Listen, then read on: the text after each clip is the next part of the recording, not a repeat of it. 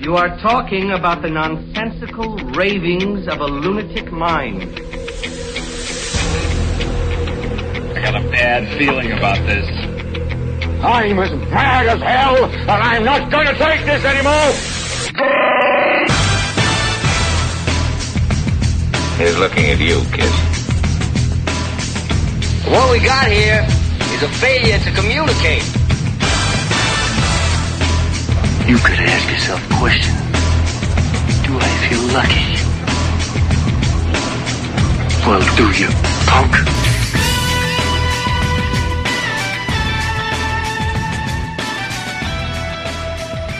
If you asked one of the regulars on our site to name the user who loves like fun, schlocky, pulpy action films the most, there's a pretty good chance they'd name you, Rodent. And what I love about this movie choice is that it's such a cool blend of like schlock and sophistication. Like it doesn't really inhabit either world. It's sophisticated because it deals in moral ambiguity and broad themes, and because they spell gray with an E, which is fancy. And it's schlocky because Liam Neeson tapes broken vodka bottles to his fist and tries to punch a wolf to death. Right. So when did you first see this film, and what inspired you to choose it? Probably because the simplistic kind of plot to it, but it also has a lot of sort of metaphor about it as well. I first saw it, it came out in 2012, and I saw it about a year and a half after it had actually come out. I bought it on DVD on like a blind buy, because I'd heard a few things about it. It's Liam Neeson, he's kind of cool, so I thought, yeah, I'll get that. Took it home, and I thought, wow, this is actually quite a decent film. There's a lot of sort of sub-levels to the plot, and I think the reason why I picked it within my choices is because it reminds me of a lot of movies from the 70s, like Jaws and Alien. Not so much with like maybe the creature feature type thing, but certainly with the plot being very, very simple, but has a bit of undertone to it as well. Plus, you've got that creature feature kind of subplot kind of thing going on as well. But it's the simplicity that it's almost like a throwback to these old movies from the 70s, without actually trying to be that. You know, it's not trying to be Tremors. It's definitely a throwback to those more simplistic kind of films. And I think that's why it stood out to me. Yeah, I do like the simplicity a lot. I kind of like, there's this kind of survivalist itch that usually we get scratched with zombie films and zombie shows these days. There's sort of like a cultural reset. You know, these people have their complicated lives, and in the beginning, you see Otway is thinking about killing himself. You know, things have just gone wrong for him. They have these complicated lives and all these problems, and they got their job to worry about. But when they're thrown into these survival situations, these survivalist situations, everything is simplified. It's just, we need to get to this spot, and wolves are trying to hunt us. You know, it's about fire and elemental things and survival. And I think there's something that people kind of like about that as things get more kind of complicated in the real world. Yeah. What I was kind of attracted to was that, because with the characters, you get given these characters who have a little bit of depth to them. Obviously, Liam Neeson's has got the most depth because you see him at the start. Kind of like throwback with, say, for instance, Jaws. You've got Brody. You see him at home. You know, you then find out he's the Chief Brody. He's the chief of police. So you get this kind of introduction to the main character. Whereas the other characters, for instance, Quint or Hooper, you just know who they are just from a quick scene, and they kind of back up the main hero. Because with Quint, his introduction is him standing on top of his boat going along the river in the water when they've caught that tiger shark. And that's all you need to know about him, just standing on his boat. Whereas with the Grey, for instance, the character Diaz, your introduction to him is the bar fight at the beginning. Yeah. You just know who he is. Just from that one scene, you know what he is. And I think it's that kind of simplistic thing that kind of backs up the main hero. When you get these kind of disparate characters that you just know who they are from the very, very simple scene that you see them in for the first time, it allows you to just get behind the characters when they're thrown into this kind of tragedy, and you enjoy watching them trying to work their way through it. Slappy, what did you know about this film beforehand? What were you expecting when you went in? Because it's hard not to look at the poster and read some of the taglines and see Liam Neeson and know that there's wolves involved, and come in with some pretty strong expectations. Well, I think I had a similar expectation to a lot of people for what the movie was, which was it came out just a little bit after Taken, I guess probably a few years. But I was expecting, Taken with wolves, and I think that was a common sentiment at the time. The other pre-film expectation that I had set is that Dan Harmon had made fun of it on Harmontown. Oh, really? Quite a bit, yeah. Well, he makes fun of a lot of good movies, it has to be said. Well, here's the really interesting thing about him is he was actually off base. Completely, because he actually stopped watching like halfway through and assumed that there was going to be I want to say actually probably even 30 minutes in. He stopped at like 30 minutes in and assumed that they were gonna kill one wolf, kill one guy, kill one wolf, and that the scene at the end would have been Neeson fighting the last wolf, right? And it was going to be winner take all. That's it. And he was wrong. He was projecting off of the idea of what he thought the movie was, rather than what the actual movie was. I mean, mostly he was just focusing on he just cracked him up that, like he said, that the line about the wolves don't give a shit about twigs and berries or something, and like the fact that he was just always being very, you could either say nihilistic or realistic to the men and not reassuring them. And then he assumed that there was going to be like this change, but so that was part of it. So I was assuming one of two things, because of the nature of the excitement around the movie going up to this, mostly by you and then by some of the other people in the thread, where I was just able to glean, oh, okay, there's probably something more to this. So I was expecting a cheesy action film where it was just like really fun, I guess, and where it's like Neeson punches wolves with bottle hands. Boy, you did not get that at all. My God. Right. And, or that there was some sort of like specific twist that made me reevaluate it. Right, like, right. I was expecting the wolves were like a little supernatural. Maybe the wolves aren't wolves and he was the wolves, or I don't know, like something. There's like something. He was the wolves. Right. And actually it wasn't either one of those. So it was weird in that the film didn't fail to live up to expectations, didn't exceed my expectations. It fulfilled a completely different set of standards. And so it was weird for me because it was not what I was expecting, even after I tried to inform myself a little bit on what to expect. Yeah, I mean, there are moments or lines I would call fun, but it's mostly a bummer of a movie. Yeah, no, absolutely. I guess we should just get right into the ending, shouldn't we? You've both seen the post-credits sequence, I assume. Yeah. There's really not a whole lot to say here, I don't think, because it's just pure speculation. But let's just get it out of the way right away. What does that mean to you?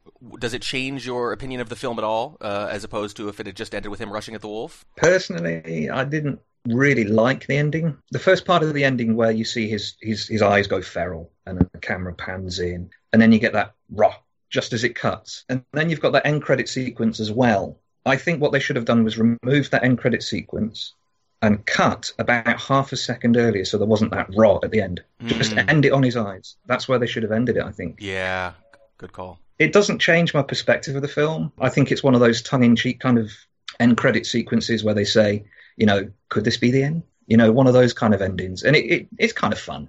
I mean, the whole film is kind of fun. It kind of plays with your expectations and things. But yeah, I wasn't keen on the ending. But I can accept it as it was, as a bit of a tongue-in-cheek sort of playful ending. I can accept that. But so you're not actually upset, and this was the common complaint, that you're not actually upset that we don't get to see the fight? No. Sounds like you wish there's even less, actually. Yeah, Too much. I actually prefer them not to have that, because apparently they did film numerous endings, and the one that they went with was the one that you see on the DVD. But yeah, I just think even that was just a little bit too much. They should have just cut it at half a second early on his eyes and not have that end credit sequence. But it doesn't spoil the film. The ending that's there is, tongue in cheek, wink to the audience, and it does work. That's the whole point. It does still work, but I think they should have just ended it half a second earlier. Could have been a little better, yeah. Although I think watching it the second time, I didn't realize that there's that scene very early on where he kills the wolf and goes over and he puts his hand on it, and there's very noticeable breathing. So I assumed, watching it the second time, I go, oh, I see. The movie's bookended by this. It starts and ends with him sort of touching a breathing wolf, for what it's worth. A dying breathing wolf. But he does it also just after the plane crash, when the guy's dying, and he's dying in their arms. Yeah. He places his hand, and he talks to the guy whilst he's dying, and it's like he's talking to the wolf. So it's as if he's reliving the same thing 3 times in a row in the same film. Good stuff. Slappy, yeah, ending. Go. Okay, so the fight doesn't really matter. I think that is kind of going to be a common sentiment where the post-credit scene does feel tacked on, didn't feel necessary. It didn't give us an inkling as to which way they were going. It didn't tell you who wins at all. Right, and it doesn't matter. And I thought that was the cool part of cutting away early is it actually kind of reminded me of the ending of Take Shelter, where, again, it wasn't the outcome of what's going on as much as it matters about the resolve on the character's face. So it didn't matter who won, the wolf or Liam Neeson. And so it also didn't matter that they had the post-credit scene that didn't really answer anything either. I guess either one could have won. I mean, the wolf could be resting. I don't know. Or they could both be dying. Either, yeah. Right, and that actually is my assumption. That is my guess, that they were both dying, but again, didn't didn't really matter. I do think that my problem with the wolf fight not happening, though, is more of a marketing thing. Like, I saw the trailer, and there being footage in the trailer that is not in the movie just is dishonest to me. Like, it doesn't matter that, like, I think it was a better move and a smarter move to not have the wolf fight. It's pretty dishonest to literally show something about the wolf fight that was not there to get people there. I guess that bothered me. So I could understand a lot, because it seems like a lot of people were upset, because I kind of went around and looked at how people, reacted to the movie. If people were upset about there not being a wolf fight scene and kind of cutting away, but I wouldn't empathize with them as much if there wasn't a promise within the movie. And there's not a promise within the movie. You should not expect a wolf fight scene within the movie, because the movie's pretty restrained. But the outside external marketing did basically promise that, and that's kind of scummy. So I didn't like that part, even though, again, better for it not showing the scene. I do want to mention that actually the screenplay ending is quite different. The screenplay actually ends with Neeson kills the alpha. The wolves all back down. A helicopter rescues him.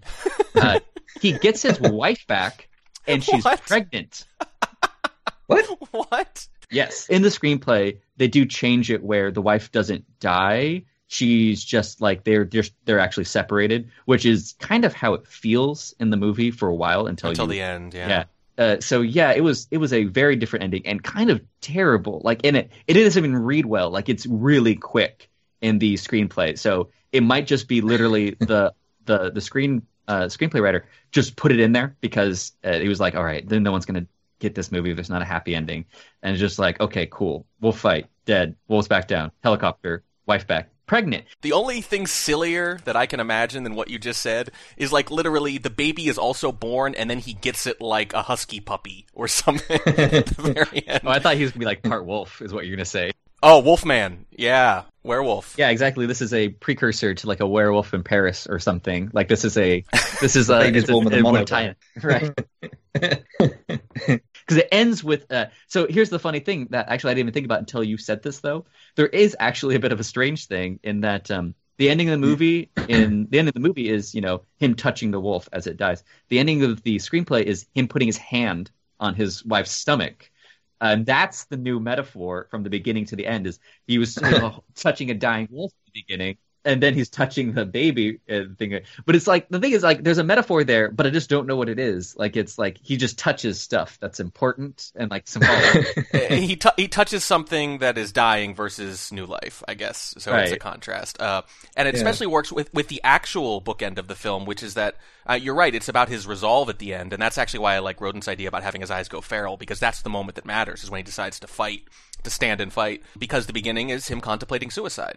So the journey of the film is not about whether or not he lives or dies. It's about whether or not he wants to live or die. He starts off wanting to die, and at the end he's fighting for survival.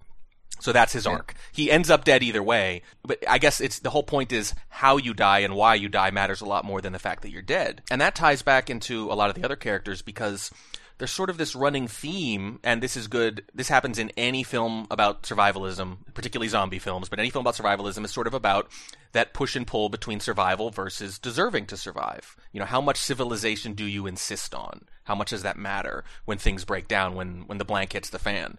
So, for example, you have Henrik saying some words over the dead before they leave. He says it doesn't feel right to just leave them there. We need to say something. It doesn't even really matter what, right? He doesn't know any prayers or anything, but it's just important that they say something, that they keep that tradition going.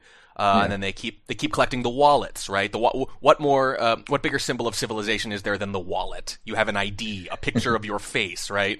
In the woods. And then later on they share stories, oral tradition. They talk about their faith, things like that. Or they argue about faith. All of that, though, even just debate about faith and whether or not it matters is sort of civilization itself. So, yeah, that's sort of how it goes, is there's this push and pull between, surviving for its own sake and what you actually choose to survive for. After I watched it, I wasn't really sure what I was taking away from it. It was actually kind of fun in that this was a different viewing experience, a post-viewing experience than most of these podcasts, where I basically wasn't able to watch it until yesterday. And then I basically just had like 9 hours to kind of sit and think about it. And it changed a lot in that time. But usually the movies have like a little bit longer time to kind of brew. But I liked actually kind of like really thinking about it and then just like playing a very mindless game and then having another thought occur. So in trying to organize my thoughts more quickly, I was like, okay, what changes in the movie from the beginning to the end? What is the distance that you move is kind of like one of the ways to measure what happens in a film. And so there's the external world. Doesn't basically change at all. There's almost no impact on the external world in the film.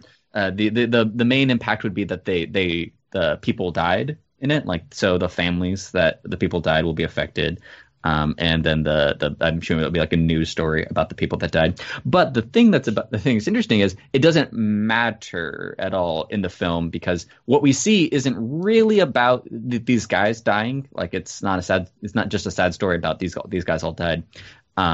It's that it's what they do in their dying time. It ends up not being different for the world about how much they suffer and fight and stuff like that. The end result is kind of the same. So the external world is basically unaffected by the content of the film, the arc of the film. You mean like if they died in the plane crash, it pretty much doesn't change anything? Right. For the external world, at least, like the things that the external world got affected by are going to remain consistent. It's still the families are going to be basically as sad. They probably won't. They may or may not find out actually what happened to them. There's the watch thing might do it where, you know, he kind of like presses the watch again. I don't know what he does with it, and then sets on top of the wallet. So maybe all the wallets are found on his dead body or whatever, you know, when they find it. So there might be little tiny something, but basically the world doesn't really change. Really, it's, you know, the internal lives of the individual men. Diaz had a kind of hedonistic outlook that eventually, like the last moment of his life is enjoying a beautiful sight and letting himself die. And that's an interesting difference. You can measure the change in that person's attitude, or not attitude, but the perception of life. Well, his values, because he starts off basically saying, I want to survive so I can have sex one more time. Right, exactly. And also, like, it was a weird transition when and they were talking about, like, yeah, what his will to live being based upon the fact that he wants a better piece of ass than the last one he got. And then it was like immediately Liam Neeson was like, my father wrote a very sad poem. Yeah. So if I'm Diaz, I'm sitting there thinking, well, now I feel like a jerk. Like, I was sort of kidding, but I was sort of not kidding, and now you're coming back with this serious father stuff, and I just feel like a punk. But that was his journey, right? Is that he starts off kind of, we're all just animals, hedonistic, nothing happens when you die, and then at the end it's, look at this beautiful Bob Ross painting. Right, exactly. And then the weird thing is that I tried to apply that kind of idea to the film because I liked the idea of like a final tableau of like how you die. And it wasn't quite that movie, like, cause like that's something that people really applied to other films that I do agree that this film runs along with, like Predator, like where the deaths, there's a lot of meaning read into the specific scenes of the death of each of the characters, like in Predator, where in this film some of them just die. Like they just die. Like the one that dies of hypoxia there's not a ton of meaning. Like maybe there's something that I missed, that like the fact that air was turning against him or something, that there's some sort of beautiful thing, but he kind of just dies. And it's not the same as the deaths of the other characters, because one of the themes that the movie is always subservient to and kind of like, you know, playing towards is that nature is huge and way bigger than any of these people. And in a direct conflict between them and nature is not even close. It's about how you can manage your reactions to nature, not about you managing nature. Well, they have to do that with a few characters. This happens in, I hate to keep mentioning zombie shows, but like that's the new survivalist show is our zombie shows. Any sort of like horror-based television series, it's this careful balancing act between we need to develop characters and then we have to kill them. And you obviously are sort of wasting that development time once you kill someone, but on the other hand, if you don't do it, nobody cares when they die. So you have to do both simultaneously, right? You have to develop characters, but occasionally you have to kill them anyway. So that's kind of what happens here. They have to develop all these characters, but a few of them have to die immediately, otherwise it's meaningless. Otherwise, you know, like you do in so many poorer films and poorer TV shows, you know that whoever gets the most development has the most plot armor. So they actually do that pretty well here. Like you say, they develop Burke a little bit, but he still dies pretty early, and you don't learn that much about him. They develop Flannery, kind of the guy chattering away on the plane. He dies pretty early, too, even though he seems like one of the more developed characters. And you kind of need to do that. You kind of need to be merciless. The only thing I can think about with Burke, though, is that he dies in his sleep, and he's also the same guy at the crash site who says he must still be asleep. And insists that he needs to wake up from the plane crash, and then he dies in his sleep anyway. I was going to say, it's interesting you bring up the deaths of the characters. I'm not saying it's like the same for all of them, that there is some other kind of meaning to them. But you were saying maybe trying to find some meaning in the deaths of the characters was the guy that dies from the oxygen, like the altitude. He dies, basically suffocates in his own sleep. If you notice, actually, he's the biggest guy out of all of them. He's the actor himself. He's like 6'6", weighs 25 stone, and it's the conditions that kill him, not the wolf. Yeah, good point. He's he's a huge guy. He's like a discount Michael Clark Duncan. Yeah, and it's actually the conditions. It's the cold and the weather and just, nature itself, not the wolves as in nature, but just nature itself is the thing that kills him. So you don't need the wolves to kill off the biggest guy in the group. And I think it kind of hammers home the point that these guys are not just in trouble with the wolves, they're in trouble with their setting. Yeah, well, it's about 50-50, isn't it? Because Diaz, he gives up because he hurts his knee and his ankle, which obviously the wolves play a role in that. He wouldn't have had to hurry otherwise, but still, it's not actually the wolves. And Henrik drowns. Obviously, he's avoiding the wolves, so the wolves are making these other situations more threatening than they otherwise would have been. But you're right, that's 3 guys right there who die at something other than the hands of a wolf. Yeah, kind of discovered whilst watching. It was something the filmmakers didn't spot until, according to the DVD commentary, they said it was their wives that spotted this. And a friend of mine, I got my friend of mine, Georgia, to watch the film as well. She picked up on it too. And bearing in mind, the filmmakers didn't even write this into the film, was if you look at each character in the film, they're all disparate. Like I said earlier, that they're all completely disparate characters. You kind of know who they are. You've got Diaz, who's this boisterous, probably alcoholic, heavy drinking, heavy smoking, wants to get laid one more time. You've got Neeson, who's a little bit more spiritual, but he's lost his faith in God. You've got, I can't remember the name of the character, the one that says we should say something for these bodies, and he prays to God. Henrik, that's it. So he's got faith. Liam Neeson doesn't. But then you've got the guy who's a bit of a father figure in Dermot Mulroney's character. But if you think of it in this way, is that each of these characters, in part, metaphorically, is a piece of Otway's own character. And each of those has to die one at a time for him to become that feral creature at the end. Jeez, that's solid. And you said your friend picked up on that, all the filmmakers' wives picked up on that, but the filmmakers themselves had no idea? Yeah, they had absolutely no idea. They just thought they were making a movie about wolf punching. Yeah, that's basically it, yeah. The other thing interesting you say in there as well is that Henrik drowns. Oh, yeah, reverse baptism. Let me correct myself real quick. It's not a reverse baptism. I forget this sometimes. Baptism does not symbolize, and a lot of people think this, and when I was younger I didn't even realize, baptism does not symbolize cleanliness. It does in fact symbolize death. That is the meaning of baptism. Because if you also think of it in another kind of metaphorical way, so Henrik is kind of religious. He's the one that says a prayer for the bodies and things like that. Neeson, if Henrik is part of Neeson's character, Neeson has lost all faith. It's after Henrik drowns that Neeson sits there screaming at the sky, show yourself, screaming to God, show yourself, give me something real, and nothing happens. And he says, F it, I'll do it myself then. It's as if that religious side of him has been drowned away. Yeah, so it's like his faith was the last thing to go, but when it went, all that was left was the animal. Well, yeah, and that's why you get that feral look in his eyes at the end. I like when movies and characters do this because you don't see this very often. I like the distinction between no God and an indifferent God. Because that's where he is at the end. He's not saying you don't exist like Diaz. He's saying you exist and I'm mad at you. Yeah. I'm right. And that's sort of, it's easy to forget because almost all debates about God these days are does God exist, yes or no. But a lot of older debates, like I'm talking hundreds, thousands of years ago, they weren't about existence. It was less about whether or not God existed. It was more about whether or not God was good. Or whether God was an indifferent sort of nature God that did nothing but inflict pain on us. And so, yeah, Otway's character is a real throwback there. He's like, yeah, God's up there, and I don't like him at all, and he doesn't seem to like me, and, he just keeps throwing me into these situations, and I blame him for it. Yeah. But I really like that about, the religious side of him dies, and then that's when he just goes feral. It's cool that it makes you want to rewatch the film because... and you'd be going once more into the gray. Oh, you were waiting. We should have saved that for the end. I can't edit that into the end. We should have gone out on that, dude. Goodness. Did that just occur to you, or did you have that chambered? I had that chambered. I had that chambered for a bit. I think it was just starting to rewatch it right after he had read the poem because that occurs right at the end of the film. No, let's talk about the poem a little bit. I'm always a little intrigued by sort of metafiction. Fiction within fiction when... There'll be a movie, for example, about movie making, and there has to be a movie within the movie, or there has to be a book within a movie, or something like that. I'm actually reading a book right now called S, co-authored by J.J. Abrams, along with, an actual author. They sort of partnered up. And the book is actually a fictional book called Ship of Theseus by a fictional author named V.M. Straka. And the book is this whole fictional book, just written from start to finish, and it's reasonably length. And it's supposed to be, in this fictional world of the book, it's supposed to be a classic. And the author is supposed to have disappeared under mysterious circumstances.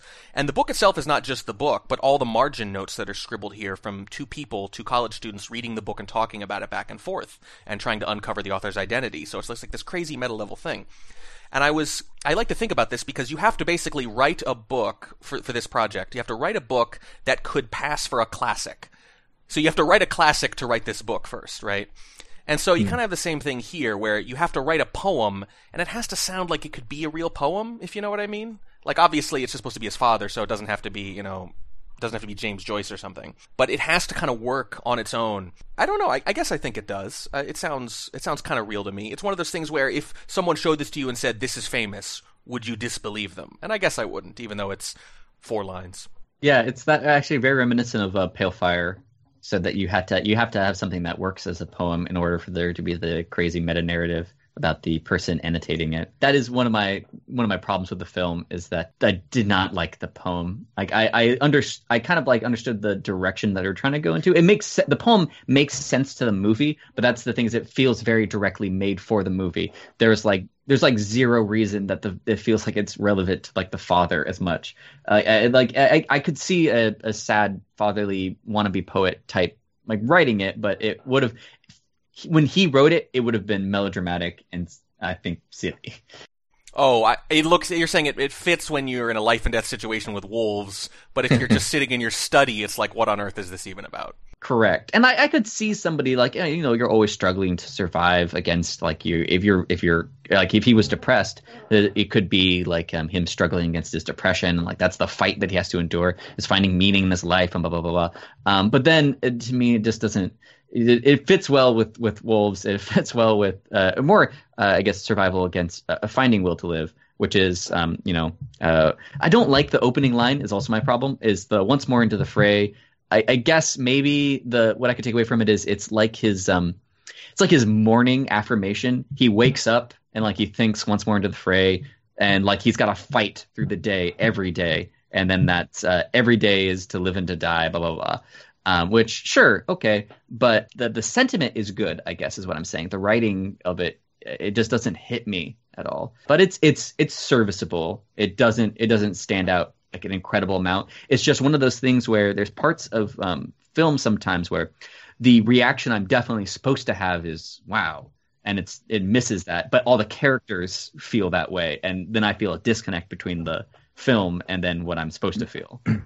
You're saying you're supposed to find it profound, and you're like, you just don't. Yeah, and it's also again because of that weird segue where he just kind of like all of a sudden Neeson just wants to talk about this and pushes it in there. So like tonally, which is kind of strange for it all of a sudden to be there. A little bit contrived, maybe. Yeah.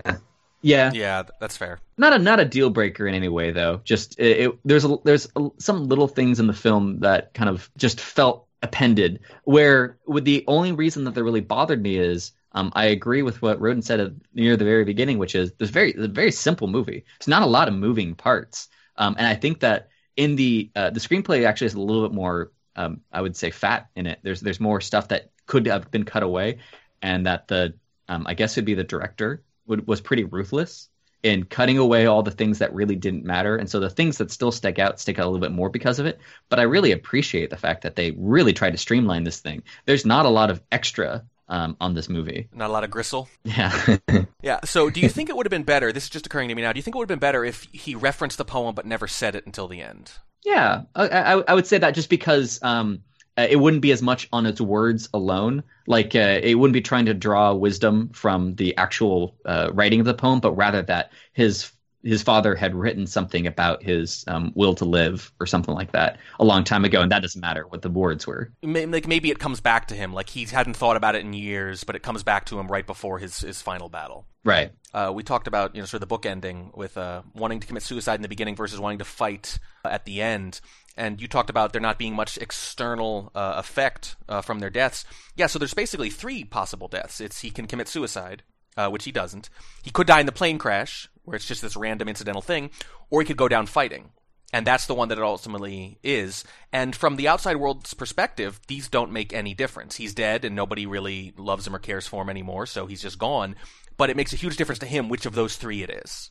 So how you die, even just choosing how you die, is itself valuable. And that is sort of screaming at the sky there, right? It's like, even if there's nothing going on here, I'm going to choose to find meaning in the circumstances of my life. Even though those three things seem equal, it matters to me how I go out. When you're about to be eaten by wolves, how does it matter how a man is eaten by wolves? And then he responds with, when all that is left is to be eaten by wolves, it matters a great deal. It matters a great deal. You want to go down tough. Yeah. There's one thing I wanted to bring up with you guys, was something I read up on the internet. It was also brought up in the DVD commentary as well. Was animal rights activists harping on and even holding protests outside cinemas, even though they had never actually seen the film yet, going on and on and on about how the film portrays wolves in a bad light. How do you guys feel about that? Yeah, well, wolves had such a good reputation before this movie. Everybody loved wolves, and then The Grey came out, and all of a sudden, nobody's hanging out with wolves anymore. So I actually want to set this up for Slappy in particular, because Slappy, you mentioned something in one of your notes about a video game called The Long Dark, which I have played about 80 hours of. So I am all in on that game. And there's a little warning in front of that game. It's a survival game, and you're in the snow. And I was going to recommend The Long Dark if you hadn't, by the way. If you like this movie and you like video games, you can play this movie in game form. It's called The Long Dark. And there's a kind of a geomagnetic event in that game, is how they set it up. And they use that to explain why the animals in the game, most notably wolves, are behaving weirdly. They specifically put that at the front of the game to say, look, we know wolves don't normally do this. So don't yell at us. Probably because of things like this. Yeah, I guess I could understand it. I guess I didn't really care. It didn't portray wolves as too terrible. I mean, it's not like, okay, so I say that, but there are a couple of things I do have problems with the wolves in the movie, but I doubt that they cared about it too much. Is that they didn't portray wolves as like aggressive, completely shitty animals. They protect them as protective, right? And and it's funny that they end up in the den. I'm not sure how much to read into that, but I mean, maybe we can talk about that in a sec. But I would say that the wolves are generally portrayed as just, natural creatures. They're just an extension of nature. I think that the movie is more about just nature in general, and the wolves are part of it. Pretty much the only living creatures really around, which I think is relatively accurate. I don't know if we see a single other living thing except for wolves and people in the film. I don't think so. No. But not even like a hawk or anything, right? Yeah, not that I saw. There might have been birds in the sky at some point and didn't even register. But it is interesting now that I think about it. There might have only been wolves and people ever. I think there was supposed to be a polar bear at the beginning. The scene where he's got the shotgun in his mouth. There was supposedly a polar bear comes out of the bushes, stares at him, and walks away. And that's what stops him from pulling the trigger. But other than that, they cut that out and made it the wolf howl instead. Actually, yes, that is absolutely true. That's in the screenplay. Is a bear comes out. He whips out his gun. He changes the gun from being in his mouth to pointing at the bear, and it kind of changes the scene from. And I like the movie scene actually a lot better, and that's actually kind of consistent for the film. Is he gets a little spurt of a will to live from defense, right? His defense mechanism gets activated, and that's enough to carry through the night, basically, without killing himself. Is because now, his brain is convinced, okay, now we're in fight or flight mode, and now that his fight or flight mode is activated, he can stand to live.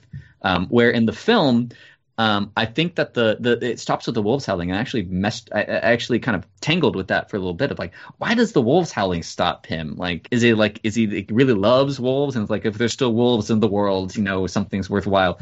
Or really hates wolves, and there's still some wolves out there to kill, buddy. Yeah, there's one more wolf left out there, and will not. Yeah, my job isn't done. My job isn't done. Yeah, it might be the unfinished business thing. The wolves know what he did. You know what I mean? They know that he's been killing wolves. So we've got unfinished business, boy. Don't you dare pull that trigger. It could be that. It could be the metaphor there. We're kindred spirits, and we need to hunt you down and get our own back. Or just reminder that there's going to be guys out there depending on him, to shoot wolves. It's his job to literally protect these guys. So maybe there's just a little bit of that. But Slappy, I think your answer to Rodin's question is dead on. What I would say to the animal rights activists is, throughout this movie, they make it very clear that the wolves are just really defending themselves or defending their territory. I mean, Otway, he almost goes out of his way to kind of act sympathetic towards them. He's like, from their perspective, we're in their hunting zone, and if we get away, they might leave us alone. And as you point out, they're heading towards the den the whole time. So it's actually, I would say, very sympathetic to the wolves. These people come crashing into their house, basically, and they just try to get them out. The only thing that like bothered me still about what they said is like they said a line that was like wolves are the only animal that takes revenge or something like that. That part wasn't so much of them being, giving wolves a bad name as it was a stupid line. Yeah, right. I'm pretty sure it's not true and exists only to make the wolves sound freakier. Right. Yeah. And that's what was so weird because actually the writing in the movie is totally serviceable. Like for what is kind of like an action film, it doesn't usually stray into cheesy lines very much, and it also doesn't have that many lines at all. Like they're pretty much everything is pretty much on the surface as far as like a reaction in the movie where they're just reacting in a pretty realistic way. Stuff happens to them. Their choices don't seem to matter a whole lot. It doesn't seem like the kind of movie that's driven by their agency. They're just trying to kind of get as far as they can, which, by the way, reminds me again of The Long Dark, which I have not played, but that kind of idea of almost like to simplify it and kind of make it cheap, like a high score kind of a thing. Like one guy finished his high score was, it's not going to get any more beautiful than this. The other guy is, I'm going to fight for the high score as far as I can possibly get. Oh, and I also wanted to say that I think you're completely right about the wolf howl, reminding him that he has people to protect. I think that's the actual thing that happens, and I think that's why it works a lot better than the grizzly bear one, where because that later actually comes into play, where his will to live for most of the movie is protecting, I think, the other people. I don't think he still cares that much about his own life. But he has a job to do when they crash. He's got to protect everybody. And then by the end of the film, they're dead. Like there's no one left to protect. The external will to live is totally gone. All that's left is whether or not he has an internal will to live, and that's kind of the movie kind of strips away all of his external will to live. And then it's either he's back at the beginning of the movie. Does he want to kill himself? There's no external reason for him to live. Does he want to just die? Does he want to give up? And then that's what's changed in the movie is that now he has an internal will to live. He also strips away clothing for the end. His hat comes off, his coat comes off. He's just a guy in a sweater by the end. So it's sort of mirrored there too. So you haven't played The Long Dark, so you actually don't even realize how right you are sort of to have put it in some of the notes you sent me earlier. That is a game, at least in the kind of early access sandbox version. There's a story mode now. But in the sandbox version, you're going to die. The whole point is that you can only survive so long. And you try really hard to survive as long as you can, but your death is inevitable in that mode. And that's one of the things people really like about it. You ever hear of people talk about games as power fantasies? The developers famously call this a powerlessness fantasy. You're just managing your decline the whole time. You're scavenging whatever resources you can. And when I was playing it early on, there was some point, I forget what it was. I'd been alive in game for a couple of months or something, and something went wrong, and I got attacked by a wolf. And there was this really great moment that flashed through my mind where I thought, I don't want to die like this. Like, my brain had already accepted the fact that I was going to lose this game and I was going to die because that was the point of the game, but I just didn't want to die like that, which is exactly how this movie feels. I actually ended up playing a version of the game. I made it onto the Steam leaderboards at one point. I survived in-game for like 535 days, which is ridiculous. And at some point, I just got tired of it and decided to go poke a bear and die to kind of end my same game. It's got permadeath, by the way, so that's why it's significant. But that's pretty much what this was. Yeah, he's basically saying, yeah, I'm probably going to die, but I'm going to choose how. And by the end, he's ready to make up his mind about that. Yeah. What you said earlier about the lack of dialogue, yes, that actually fits with something else I kind of noticed. Kind of early on in the film, I noticed that this is basically a Western. I mean, there are these long kind of vista shots, right? There's a lot of wordlessness, staring out into things. It's all about ramp-ups to big conflicts and showdowns. Not exactly at high noon, mind you. I actually was thinking spaghetti Western, and my wife called it a popsicle Western. And I'm like, yeah, that's sort of what it is. It's a frozen Western. But when you start looking at it that way, you realize that it does actually harken back not just to the kind of horror creature feature films that Rodent mentioned earlier, but also old spaghetti Westerns, too. One thing that does remind me of when you're talking about the Long Dark is also the environment of the film. There's like a disconnect between kind of like, or at least for me, my expectations of what was going to happen with the environment. The world, I guess, of the Grey basically doesn't give you any reason to hope for good things to happen to these people. But they sound really determined. And the world is consistent in that. No, like they'll keep making plans. They'll keep not quite working, but they have a lot of conviction. So I think they'll still pull through, even though there's like no reason to believe it. And so it's interesting because like I like that disconnect, because there's a lot of times you'll hear people make plans and they'll sound really convicted in a movie, and that's enough to carry them through in the movie sometimes, right? It's just like you see the conviction and then it's rewarded with success. And that is completely just, it's not that the world goes out of its way to stop their plans, right? It's not a film about, being cursed or whatever. It's just literally stuff's going to happen. Like the world is going to happen regardless if they make plans. The world is indifferent. Exactly. And I think that actually plays right into your indifferent God, because I think God and nature are pretty much the same in this movie.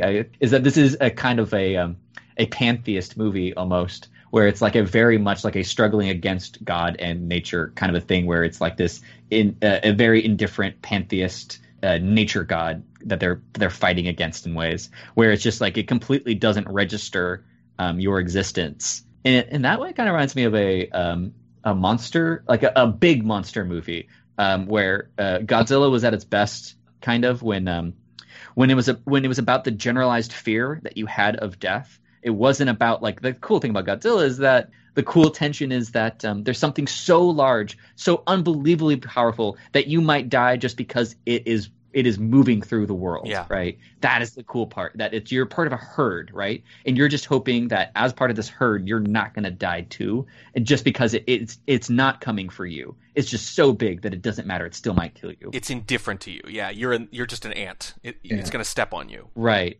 But I like very much what you said about the character's resolve, because this film is a little more maybe subversive than we've at first given it credit for, because it's sort of preying on movie watching conventions. Because you're right, when you watch a movie, if a character has a resolve, you just assume that's going to pull them through, because you assume the story is going to be sort of redemptive and it's going to be about their personal struggle. So if they are good people who have good priorities and want to live, they will, or at least they'll have a super noble death or something like that, right? And this movie sort of sets you up with that, because it knows that's how we watch movies. And then it just picks them off one by one anyway. Like, it doesn't matter. It's indifferent, like you say. It's indifferent. The nature is indifferent to them, and it's indifferent to what other movies do. I think this is where the character who dies from the oxygen starvation, the big fella, I think that's where his death is quite sort of prominent within that kind of theme, is that he is the biggest guy amongst all of them, and he's the one that just simply just dies in his sleep. It's, like you say, this thing with God and nature, and it is bigger than all of them, and that's what they are fighting against, is Mother Nature itself. Or when some people call Mother Nature God, it is indifferent, and it just happens that it is the biggest bloke out of the group that died in his sleep. Yeah, I really like your observation earlier about that, about Burke, I think his name was. Yeah, is that you figure the guy most equipped to fight off a wolf maybe doesn't even get the chance. He just falls right over. He's a victim of his own size. The bigger they are, the harder they fall, basically. Yeah. Well, one thing actually I also want to mention, first of all, one thing I really like is that it doesn't give a single answer to how you should approach death. It's not consistent. Some of the movies about accepting death and kind of letting it wash over you, where for the main character, it's absolutely the opposite. Like, he is fighting till the very end, and the point of the film is that he's not giving up. And so they die in different ways, and it's not about saying, like, it's not about bringing people into line. And the one note that I really wanted to bring up is, and I think this works really well, I don't think it changes the interpretation of the movie, but it definitely changed my reaction to the wife character. And actually my girlfriend caught this. She kind of assumed or just thought this, where she kind of mentioned to me, like, I think that she might have undergone euthanasia. And I was like, that is perfect. I'm almost sure that is what's happening. In the wife that scene. Didn't occur to me. Yeah, didn't occur to me either, actually. Yeah. No, I hadn't seen anything about it. When I looked it up, like, that really makes sense. That actually clicks. She chose to die. That she looks healthy. She doesn't. She's not missing hair. She doesn't look sickly, right? Which at first I was just chalking up to the fact that they tried to do a misdirect or whatever. And then whatever's dripping could be actually like the morphine overdose eventually that they give people. In some circumstances, I don't know that much about the process of euthanasia, but I think that she had chosen to die, and that makes complete sense. And as soon as she said it, was like, yes, that has to, like, I'm choosing to interpret it that way. Now that you say that makes a lot of sense. And I agree completely that the film doesn't really tell you how to feel. I think the best example is Diaz. I would defy anyone to really tell me what the movie thinks about his choice. Because they argue with him, they argue with Diaz, they try to get him going, but then they also accept his choice at the end. And I would say it's fair to say that Diaz is probably maybe the least sympathetic of that group, because he's the one who actually tries to fight to Otway, and he's sort of boorish, and he's kind of a drunken, fighting for no reason and all that. But on the other hand, they sort of end up agreeing with him too. So, I'm really not sure what they want us to think of that choice. And you're right, they kind of have people making the entire spectrum of choices about whether to die, how to die, and it's not really clear what side they're taking, if any. I got an interesting point on that. Was a small note that I made was, I think the choices that they make, and also I think maybe the choices that they make in accepting particularly how Diaz chooses to die, is their own drive for survival. I think that actually stems from just after the crash. Lewandon, the guy that dies, he bleeds to death in the plane. They've survived this horrific accident, and the first thing that happens to them as a group is they all have their hands on this guy when he dies. And we've survived this, he didn't.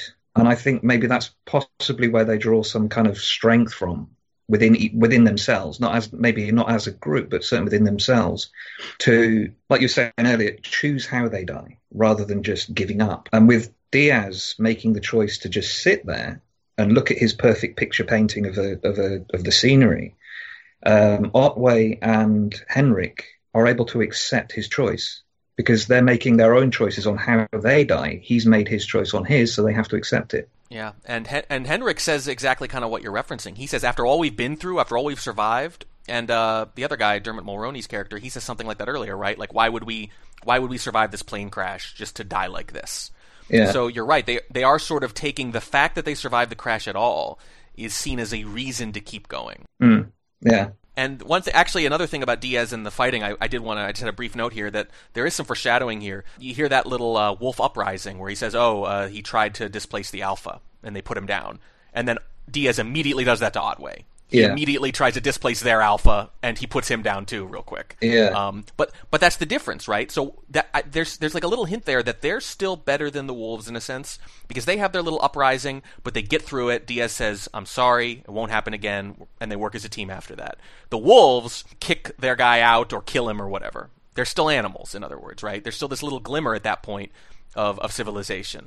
And there's also a bit of foreshadowing in the very beginning where he talks about the Wolves and whether or not they should run away, I think, after the crash. And he says, quote, "unless you want to fist fight them," which is exactly what, I mean, he says it like derisively in the beginning of the film, like, what, you want to fist fight the Wolves? And it's like, give it a couple hours, buddy. That's exactly what you're going to be doing.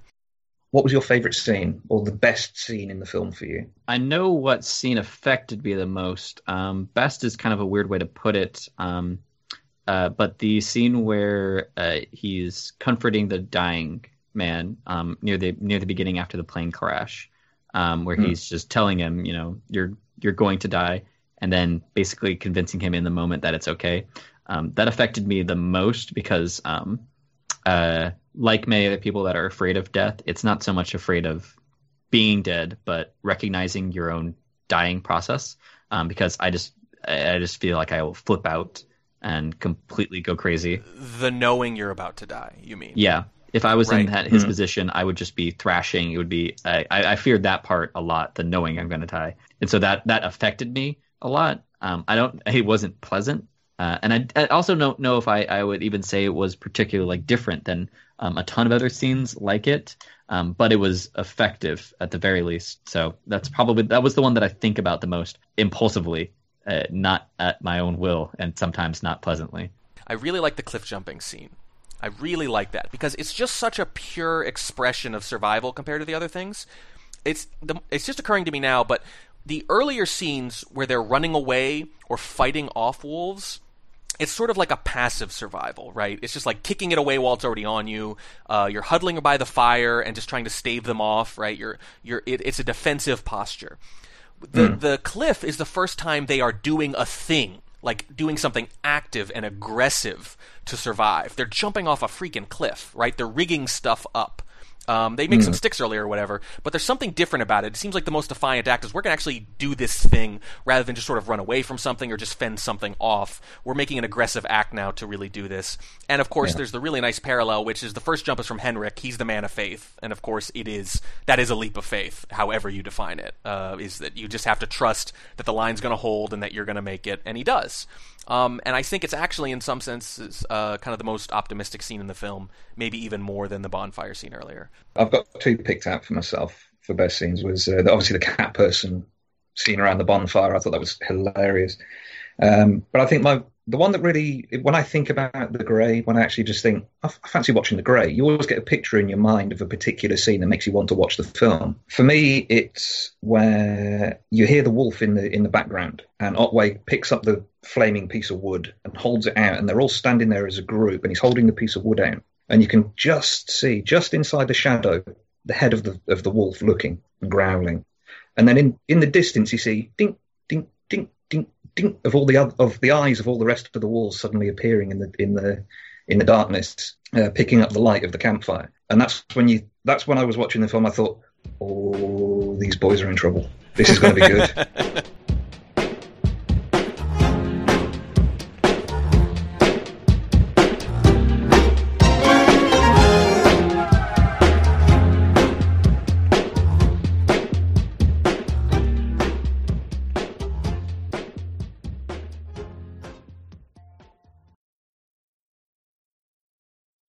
Wow them in the end. You got a hit. You can have flaws, problems, but wow them in the end, and you've got a hit.